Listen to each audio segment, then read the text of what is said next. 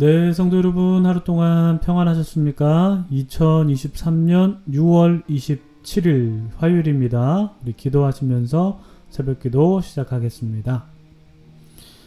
하나님 아버지, 오늘도 새로운 하루를 허락해 주신 은혜를 감사드립니다. 주님, 날마다 숨쉬는 순간마다 주님께 모든 일에 감사를 드리길 원합니다.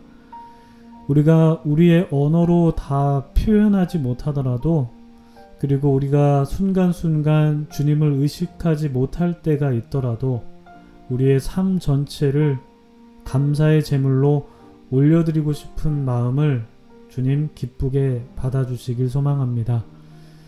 우리의 있는 모습 그대로를 사랑하시는 주님, 우리가 오늘 하루도 주님의 날개 그늘 아래에 쉬기를 원합니다. 세상을 살아가면서 영적으로나 육적으로 쉽지 않을 때를 맞이할 때가 있는데, 그럴 때마다 우리의 피난처 되시는 주님께 피할 수 있게 해주시길 소망합니다. 늘 기도로 깨어있게 하시고 늘 기쁨과 감사의 삶을 살게 하심으로써 우리도 데살로니가 교인들처럼 부활을 소망하며 주님과 다시 만날 날을 기대하면서 오늘 하루도 살아갈 수 있도록 도와주시옵소서. 감사드립니다. 이 모든 말씀 우리 구주 예수 그리스도 이름으로 감사하며 기도드립니다. 아멘. 오늘 저희들에게 주신 하나님의 말씀은요, 데살로니가전서 5장 1절부터 11절까지 말씀입니다. 데살로니가전서 5장 1절부터 11절까지 말씀 봉독해드립니다. 형제들아, 때와 시기에 관하여는 너희에게 쓸 것이 없음은 주의 날이 밤에 도둑같이 이를 줄을 너희 자신이 자세히 알기 때문이라. 그들이 평안하다, 안전하다 할 그때에 임신한 여자에게 해산의 고통이 이름과 같이 멸망이 갑자기 그들에게 이르르니 결코 피하지 못하리라. 형제들아, 너희는 어둠에 있지 아니하매 그날이 도둑같이 너희에게 임하지 못하리니 너희는 다 빛의 아들이요 낮의 아들이라. 우리가 밤이나 어둠에 속하지 아니하나니 그러므로 우리는 다른 이들과 같이 자지 말고 오직 깨어 정신을 차릴지라. 자는 자들은 밤에 자고 취하는 자들은 밤에 취하되 우리는 낮에 속하였으니 정신을 차리고 믿음과 사랑의 호심경을 붙이고 구원의 소망의 투구를 쓰자. 하나님이 우리를 세우심은 노하심에 이르게 하심이 아니요 오직 우리 주 예수 그리스도로 말미암아 구원을 받게 하심이라. 예수께서 우리를 위하여 죽으사 우리로 하여금 깨어있든지 자든지 자기와 함께 살게 하려 하셨느니라. 그러므로 피차 권면하고 서로 덕을 세우기를 너희가 하는 것 같이 하라. 아멘. 네, 참 좋으신 우리 주님의 크신 은총이 우리 토론토 한의장로교회 모든 성도분들에게 오늘도 함께 하시기를 주님의 이름으로 축복합니다. 성도 여러분, 오늘도 좋은 하루 시작하셨습니까?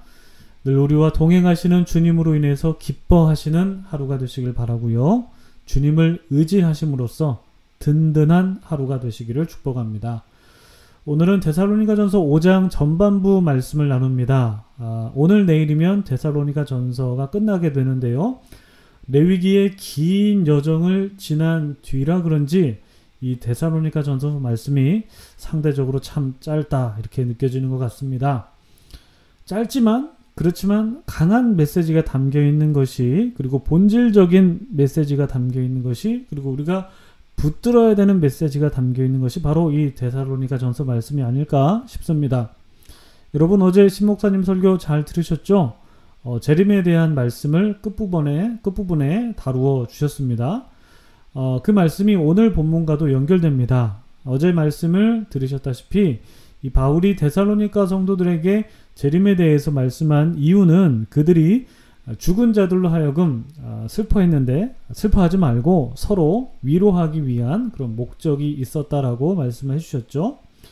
그들은 그들보다 먼저 죽은 자들이 예수님과 함께 할 수 없을 것이라는 그런 절망적인 생각을 갖고 있었지만, 사도 바울은 부활과 재림에 대해서 말씀함으로써 죽은 자들이나 살아있는 자들이 모두 다 주님과 함께 있게 될 것이다 라고 가르쳐 주었습니다. 그래서 이 부활과 재림의 신앙을 가지면서 서로 위로해라, 서로 격려해라, 그러면서 주님의 날에 대한 소망을 가져라 라고 그렇게 권면을 했습니다. 자, 오늘 본문 보시겠습니다. 오늘 본문 1절 보시면 주님의 날이 언제 오게 될 것인지 관해서는 바울이 성도들에게 다시 쓸 필요가 없다라고 하면서 이미 성도들이 주님의 날에 대한 인식이 있었기 때문이다라고 2절에서 부연 설명하고 있습니다. 그리고 그 주님의 날이 밤에 도둑같이 이르게 될 것이라는 것도 성도들이 잘 알고 있다라고 사도 바울은 말하고 있습니다. 자, 그런데요, 3절 보실까요?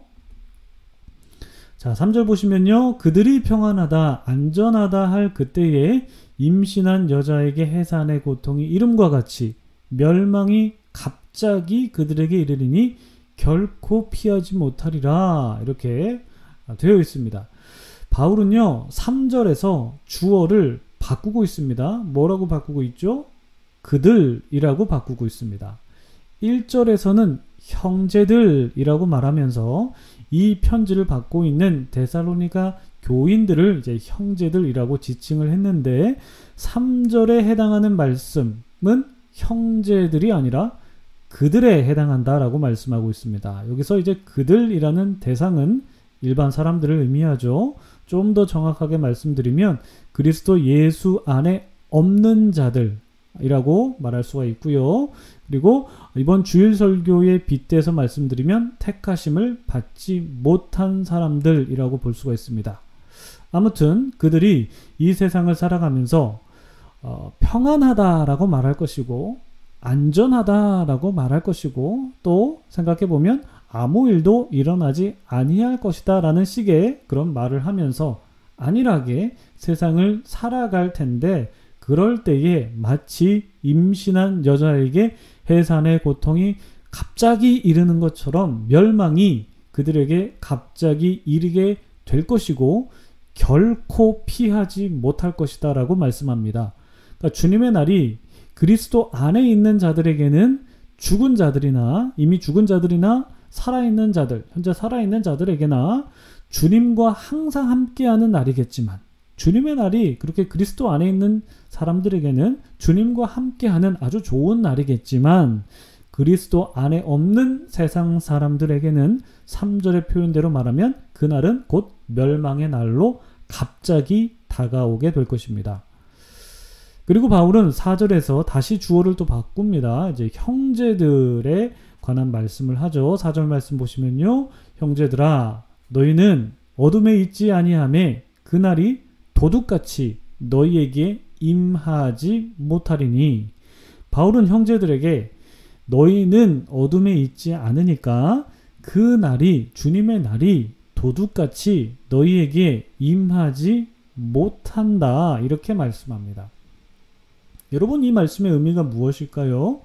왜 바울은 그리스도 안에 있는 이 데살로니가 교인들에게 형제들에게 그날이 도둑같이 너희에게 임하지 못한다 라고 말했을까요?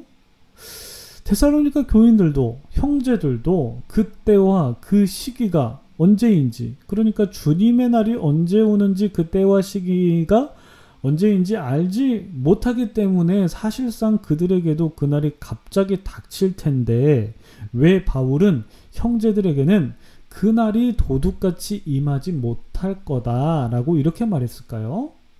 그 이유는 그들이 그러니까 여기서의 그들은 형제들입니다. 형제들이 종말을 소망하면서 살아가기 때문에 그날이 도둑같이 임하지 못한다라는 것입니다. 그러니까 바울이 마지막 때에 자는 자들과 살아있는 자들이 주님과 함께하는 그런 소망을 가지면서 살라고 이미 권면하였기 때문에 그 소망을 가지면서 살아가는 형제들은 이미 종말을 인식하면서 살아가는 것이기 때문에 그 날이 도둑같이 임하더라도 형제들에게는 도둑같이 임하지 않는 것이죠.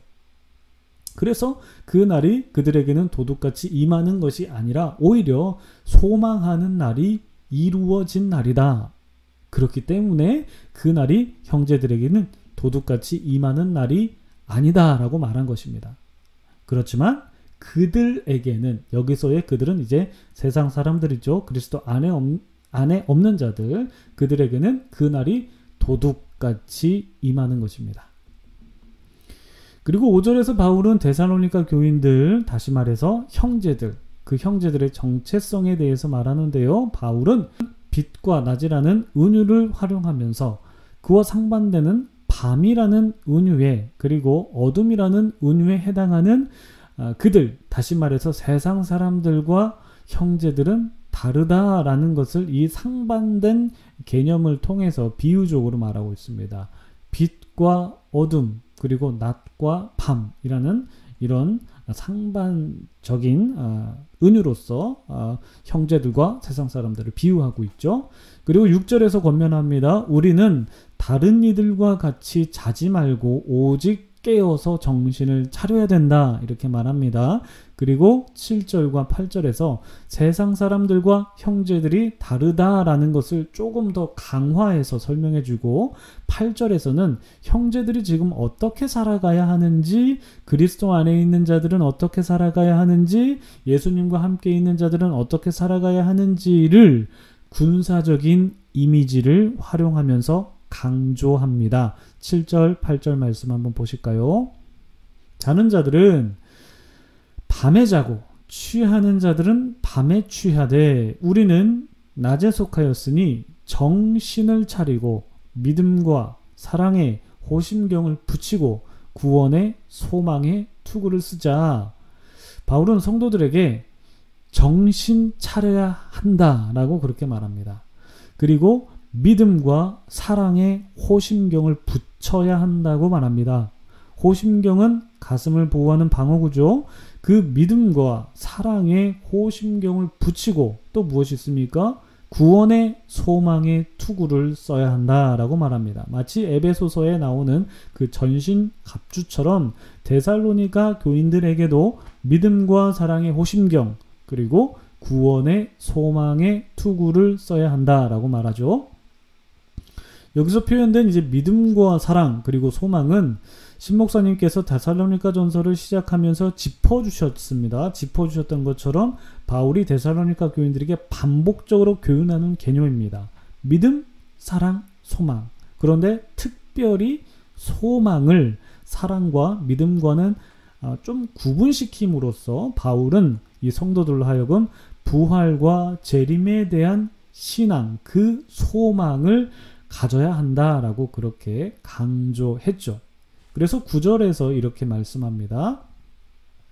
하나님이 우리를 세우심은 노하심에 이르게 하심이 아니요 오직 우리 주 예수 그리스도로 말미암아 구원을 받게 하려 하심이라.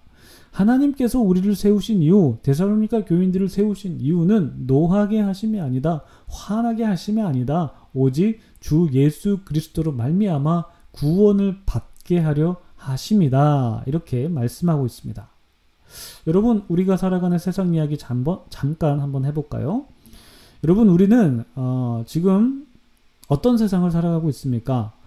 우리는 포스트 모더니즘이라는 그런 사조 속에 살아가고 있습니다.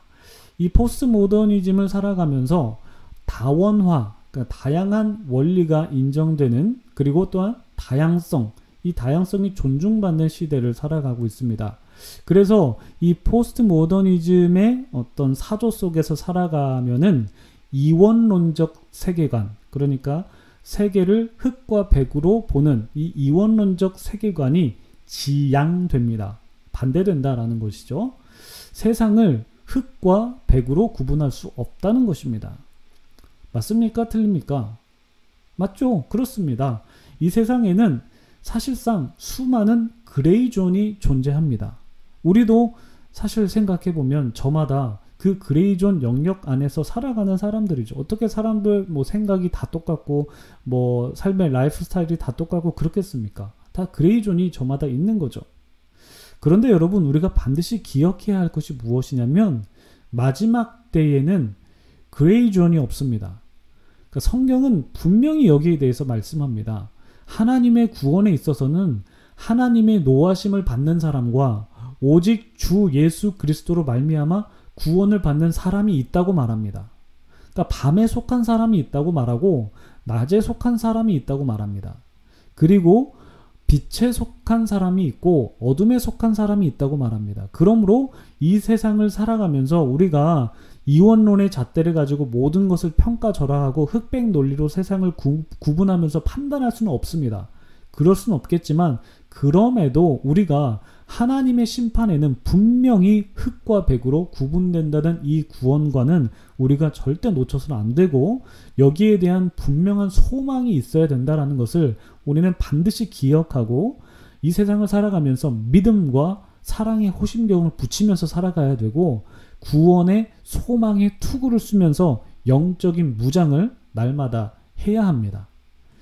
그래서 바울은 마지막 11절에서 이렇게 말씀하죠. 그러므로 피차 권면하고 서로 덕을 세우기를 너희가 하는 것 같이 하라 라고 말씀합니다. 그리고 10절 보시면 예수께서 우리를 위하여 죽으사 우리로 하여금 깨어있든지 자든지 자기와 함께 살게 하려 하셨느니라. 그러니까 예수 그리스도께서 죽으심으로써 깨어있든지 자든지, 그러니까 여기서 깨어있는 사람들은 살아있는 사람들, 자는 사람들은 이미 죽은 자들, 예수 안에서 죽은 자들이죠.